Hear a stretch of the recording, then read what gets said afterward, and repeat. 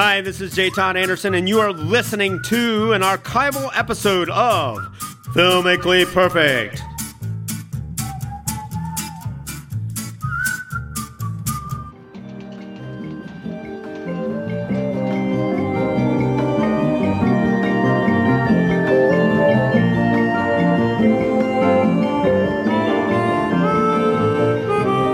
Definitely smacks of the 70s. I'm Nikki Dakota, welcoming you to another edition of Filmically Perfect on 91.3 WYSO. And in the long tradition of duos on the run, it is a very fine pleasure to be joined in the studio by our film guys. They are, on your radio left, storyboard artists for the Coen brothers for every movie since Raised in Arizona and many, many movies that we know and love. He is our artist, our friend, and our film guy, J. Todd Anderson. J. Todd.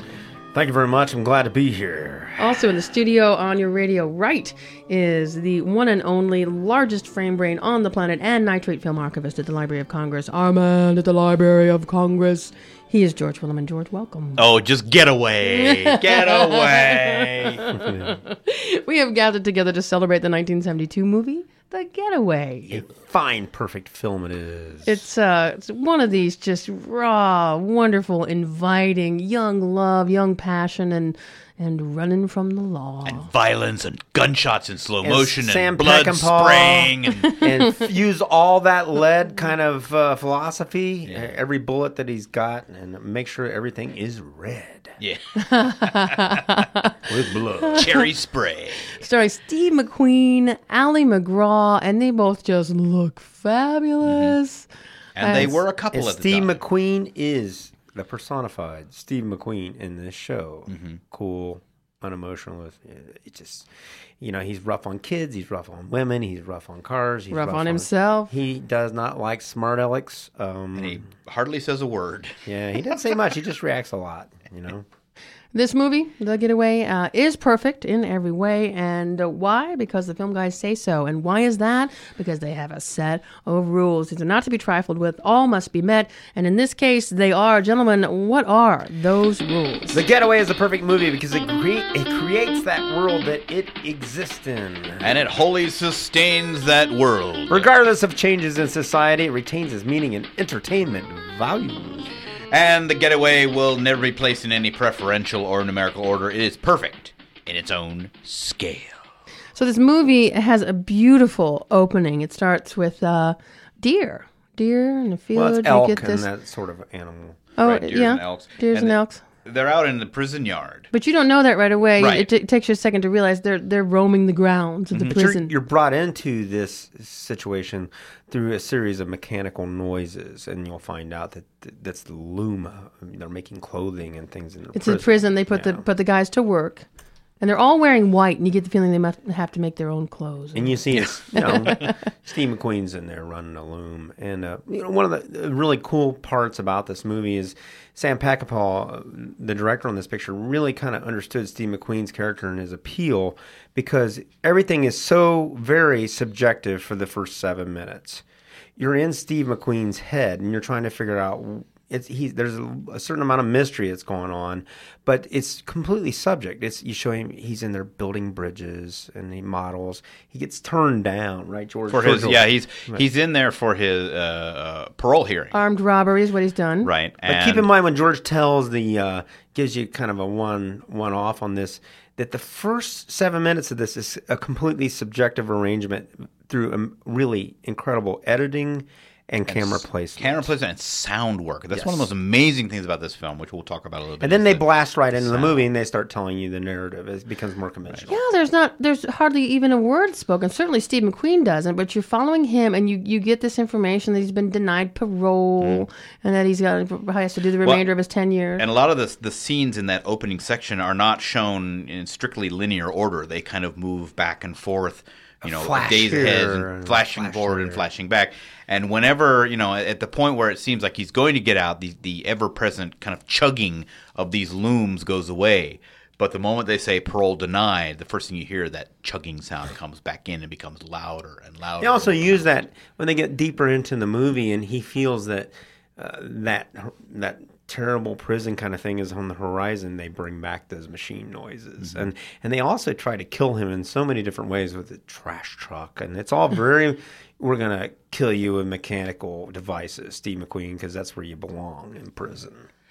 But basically, to try and sum up a little bit of the story of The Getaway, and again, in this one, I do not want to give away the ending because it's just too darn good. But in a nutshell, the story concerns Doc McCoy, played by Steve McQueen, who, as we said, is in the Huntsville prison for armed robbery, and he's denied parole. And he kind of at first goes back to his daily grind, and he just realized he cannot stand it anymore. So next visiting day, his beautiful wife, Carol, played by Ali MacGraw, comes to see him, and he just comes up, sits down, says, "Tell Banyan I'll do whatever he wants." So Ali MacGraw goes to visit Banyan, Jack Banyan, who is an official in the government, played by the ever-great Ben Johnson, just one of the great ones.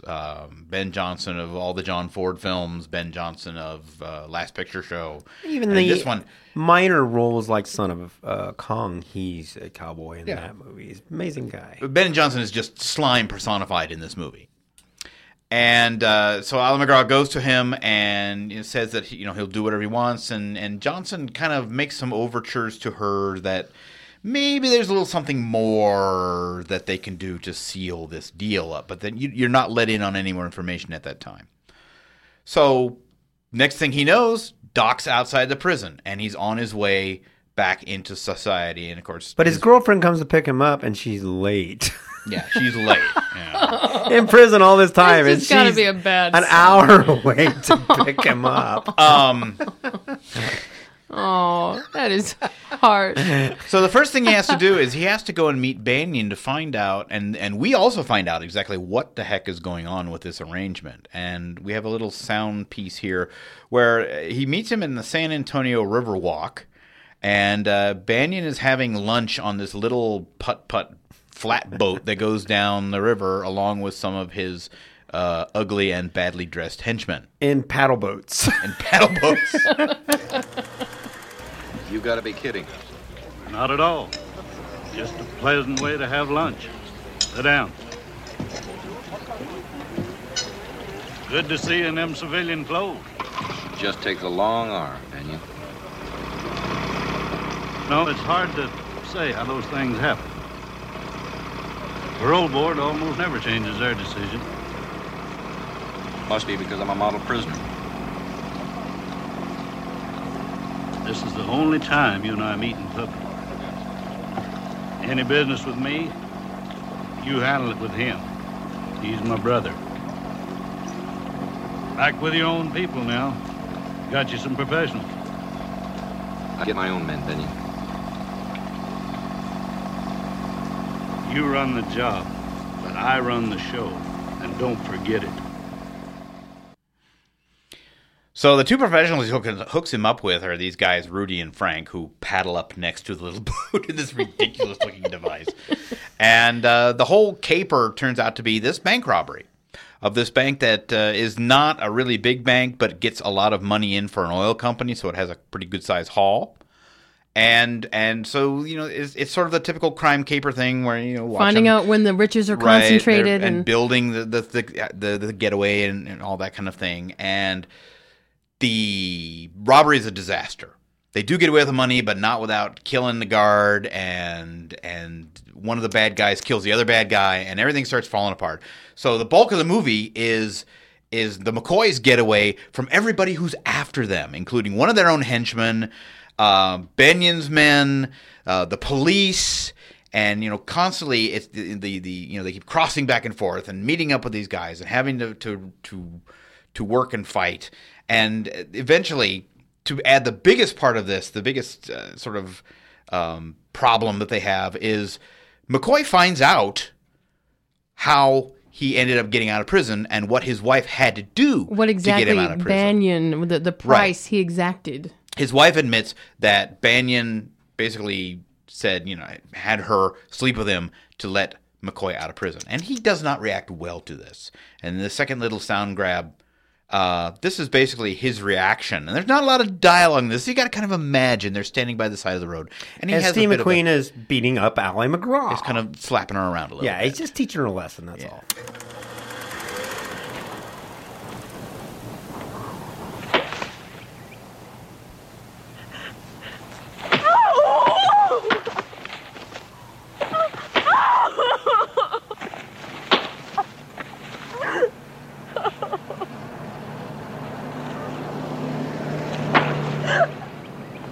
Stupid.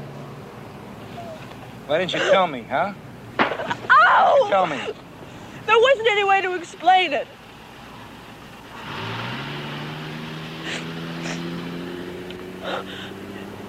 You sent me to him, you know.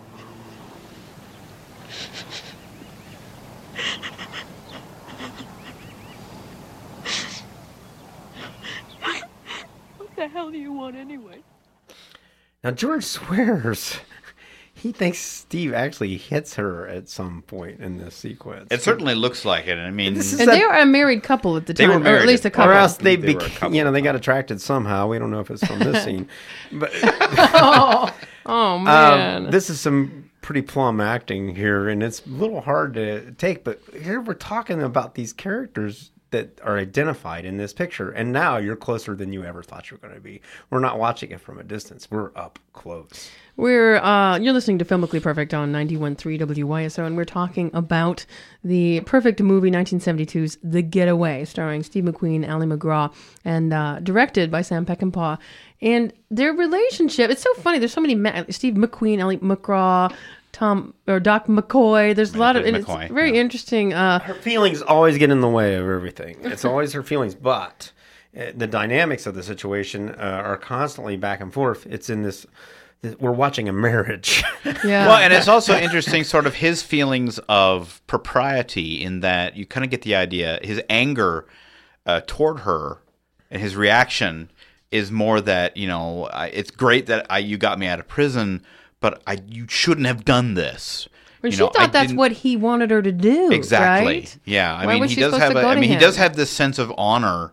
It's interesting that prisons are always represent an interruption in life almost every time.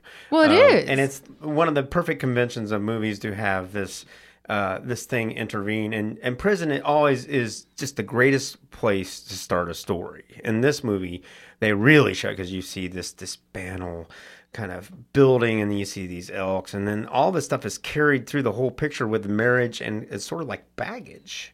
They just carry it with them, because interesting. One of the cooler things about the story is that when they find the money, they find out that it's like 75% of what they were supposed to have stolen, because they had used them as pawns, and they went in there and taken, right. It's because the scam. Benyon and his brother had been scamming this thing and skimming the top, and they used this. Basically, the real reason for this burglary was to cover the money that they had previously stolen. And they hear on the radio that wasn't there supposed to be this amount of money?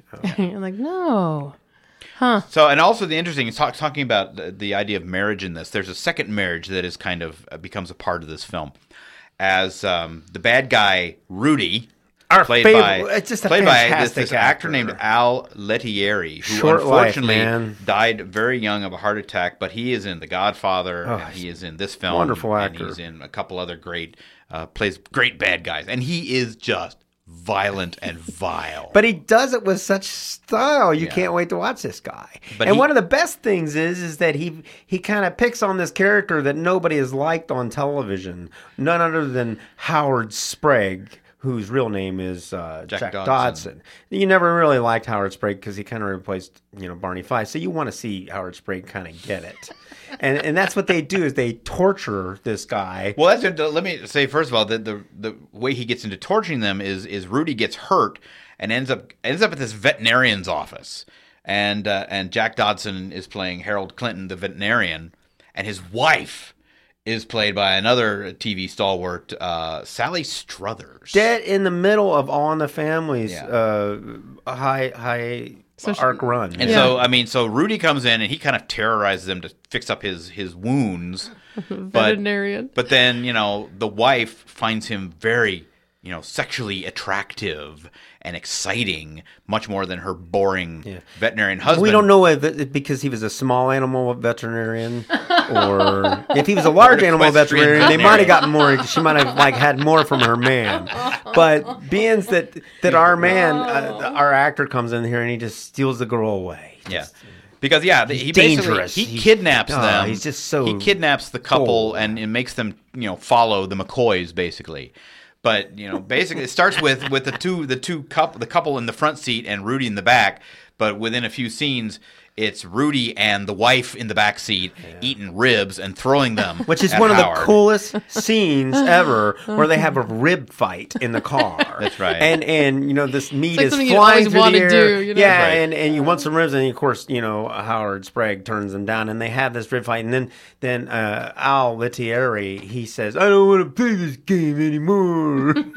Yeah, he's a really churlish, childish character. I don't want to But play then game no But then more. to make things even worse for the poor veterinarian, a couple overnights they spend in cheap, cheesy hotels, and Rudy delights in tying the veterinarian to a chair and making him watch while he has sex with his wife. Yeah, and And there's she's very much enjoying So don't it. bring And the yeah, kids. she jumps. She goes, "Oh, is Really. it time now?" And she's kind of jumping up and down, and then he takes the rope out and starts going toward Jack Dodson.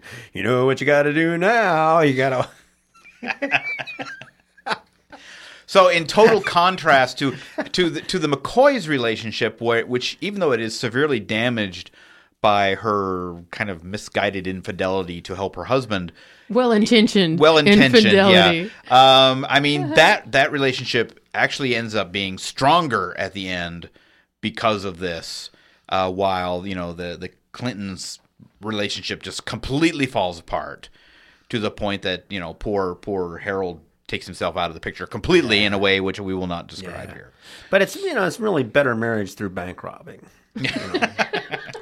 Time and again, it brings the family together. How many times have they figured out just doing a better job at the bank robbery will make all the difference in your marriage? This movie really has something for everyone. There's It does. love, It has there's Slim betrayal, Pickens. It's got all these jail, wonderful. Dub passion, Taylor, who's pets. Dub Taylor always turns people in. Every movie he's in, he does this. He turns him. He's just a slimy, Creepy old hotel room. And what we're telling you is just only a fraction, because this thing is one big chase scene that goes on and on and For on. over And 2 you're going to hours. see a lot of similarities from other movies that have been done in the last 20 years to this movie, because of the way Sam Peckinpah shot all the chase scenes and everything like And that. what Sam Peckinpah, he's known for which other movies? Peckinpah, his big breakthrough was probably The Wild Bunch. The Ride the High Country, didn't he do that? I believe he did that one.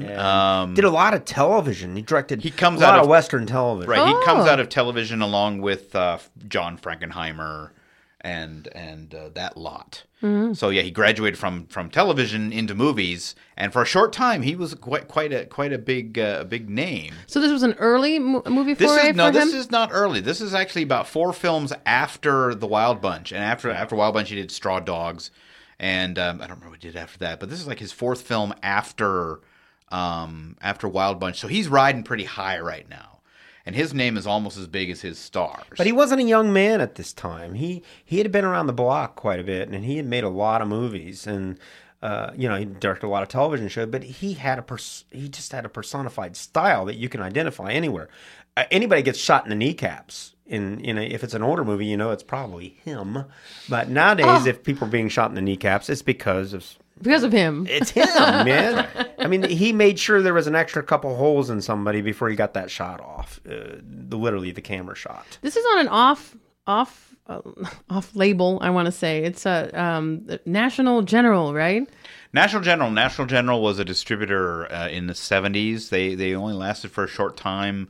The film now belongs to who do they belong to? I think it belongs to Warner Brothers now. Huh. I can't think right offhand another really great movie that National General put out. But this this was kind one of just a big one for towers them. above. Along with Sam Peckinpah, the writer of the screenplay is another filmmaker who went on to be a director, who's also known for his violent movies, Walter Hill, who did 48 Hours, Streets of Fire, The Warriors. Oh, Yeah, I have friends went that on with absolutely that, yes. idolize that movie. Yeah. And they based it on a Jim Thompson novel, and Jim Thompson was known for kind of his road novels and kind of violent stuff. You're listening to Filmically Perfect on 91.3 WYSO. We're talking about the 1972 classic film and perfect film, The Getaway, starring Steve McQueen and Ali MacGraw. And again, there's I love the chemistry between the two of them, despite She's just absolutely stunning. so and everybody beautiful. loves Man's Man, Steve McQueen. One of the things I want to talk about here is this is 1972, and this has this lean 70s look. There was a lot of pictures coming out in this period that had this feel and tone, this just incredibly lean look.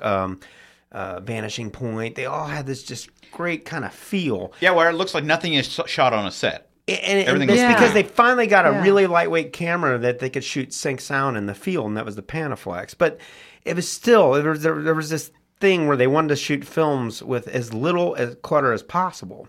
And what you're going to see as we go back to the beginning in this movie, you're going to see some editing, like George says. Occasionally he'd have a flash of him making love with this girl. Well, this was bold editing in its time for a studio to trust that the audience is going to be able to keep up with this kind of exposition was really hard to sell. Nowadays, it's easy because electronic editing, you can just see the difference because nowadays they're so concise, it's almost unappealing in the way they edit things so concisely now. But back then, it took a lot of time to edit even the smallest edits because you had to string the film out and you had to get it. And you watch this stuff and it still holds up. The editing that he does in the beginning of this film to get that subjective kind of idea of who Steve McQueen is, so that way we can run through this whole entire chase scene. So nowadays, when you see things cut almost too concise, go back and look at some of these films, like this movie here. It's a beautiful opening, just beautiful. Well, and also the idea that I don't think you'd seen a whole lot until Peckinpah got into it, and it's very common now. Again, is the use of nonlinear sound of basically, having a sound that does not relate directly to anything in the scene, but might relate to something that's coming up, or relate to something that's already happened, like the noise of the looms. Of the looms. And there's a few other things. There's a few other scenes like that throughout the film. And he freeze frames a lot in the opening credits as well. I was completely captivated by the opening and the looms and the sound. And then as soon as the words would go up, the visual would freeze, and yet the sound would continue. And it made me just like pay attention. Well, and one of the other scenes I think of right off is also right at the beginning when his wife picks up Doc at the prison. The first thing they do, they go to this park because he just wants to be out and walk around and see people.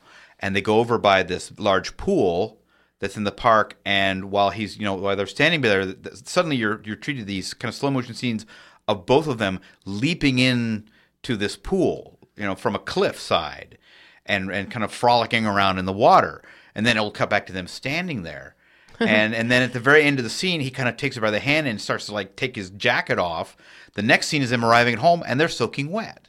Yeah, see, he's so you thinking see him about doing thinking about doing it, and they do it. They don't show you doing it. Now, when you're watching that scene, when they get later in the film to this where they're in a trash truck, and it's just menacing, the hydraulics are trying to squeeze them and crush them, and what you see is this really great image of the trash truck backing up to the dump. It's just, it looks like a dump. It's this vast, vast wasteland. The smoking wasteland. And it tips over, and they fall out of the back of the trash truck, so they're not killed. But it's very similar to them jumping into... That's right. The image is similar to them jumping like a off callback. the cliff. Very beautiful. And it's in slow motion, and it's a long shot, so they're very small in the frame, about the same size as that frame when they jump into the water. So they're still in this marriage, and it's really bad. And then the next scene is they're sitting in this junk Volkswagen Beetle. That's right.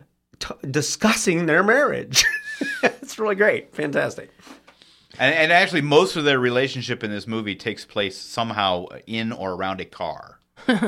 Once they get in the car and the chase is on, even at this point, they've kind of lost their car, and they're hiding in a junkyard, but they're hiding in a car. I love the film, guys. What I don't learn about movies. But it even figures into the end, which we will not tell you, with Slim Pickens in their getaway.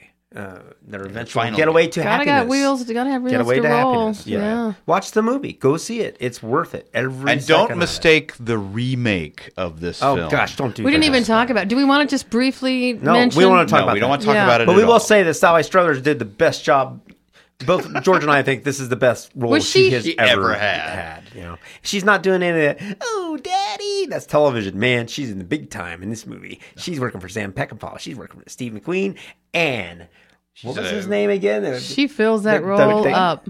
The Andy Griffith. Oh, Jack Dodson? Jack Dodson. Yeah. She's that big time with Jack Dodson. That's right. And if that guy would have been able to live, Al Lettieri, he probably would have been a huge actor because he was taking Hollywood by storm right there. I think that films should be eligible for an extra, like 0.1% of awesomeness if they still outshine their remake. And then definitely the 1972 version, I think it was 94, was the remake. Well, all I got to say is this much. Alec Baldwin is not, nor will he ever be, Steve McQueen. Kim Basinger's pretty good, though. She might maybe be closer to an Ellen Remember, McGraw. Alec Baldwin played Jimmy Doolittle in Pearl Harbor. Well, Give me a break. I think that they were a young married couple, and they wanted to do something as awesome as the young married couple did. They wanted Getaway. to torture the film guys. That's what they wanted to do. It didn't work. So as far for the rules, gentlemen, tell me. We're on it, right? Yeah. Completely. Yeah, I mean, it creates This a world. is great, one of the greatest sustains it. movies ever made. Even with all the ugly leisure suits, which just kind of add to I the love those leisure general suits, malaise man. of some of the characters. Especially that guy with the goofy glasses. You know, Yeah, the because brother, I mean, he's wearing a leisure that's also suit. really interesting, even for the time it was made, is that Steve McQueen's clothes are very contemporary to the time, but they're still really cool. The bad guys are wearing these ugly platform ugly shoes. suits, and they're wearing those kind of plasticky looking stupid cowboy hats that curl up on the side and that don't seem to fit And they're quite sitting right. in their little joint doing like nursery rhymes with their books, and they have nothing to do. The total they must have spent one day shooting all their scenes where they're sitting in the bad guy joint, you know. Yeah.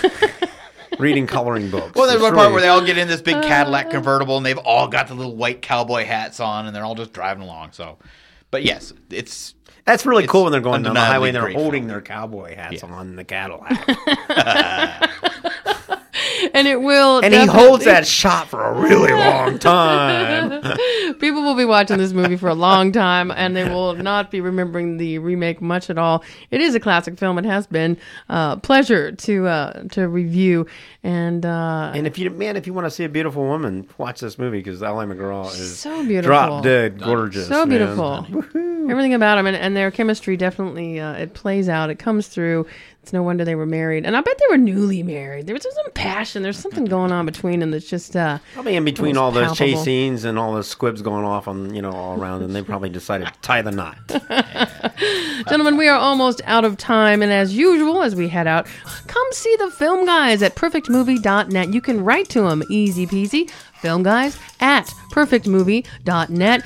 George has been doing some great work on Facebook. You can look us up there. That's We're right. at npr.org, at wyso.org, or you can just come on by. J. Todd Anderson, thanks for being here. Easy peasy, thank you. Also, Georgia Williman, as always, a treat. Thank you. Stick a fork in me, I'm done. See you next time.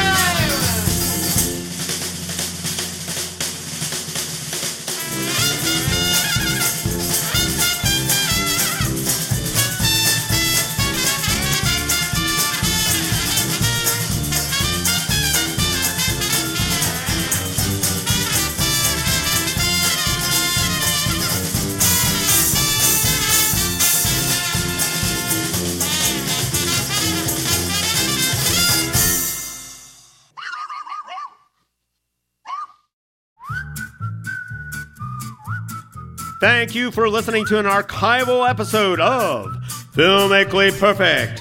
Please keep an ear out for new episodes of Filmically Perfect, coming very soon to iTunes and hosted on our website, www.perfectmovie.net. See you, please.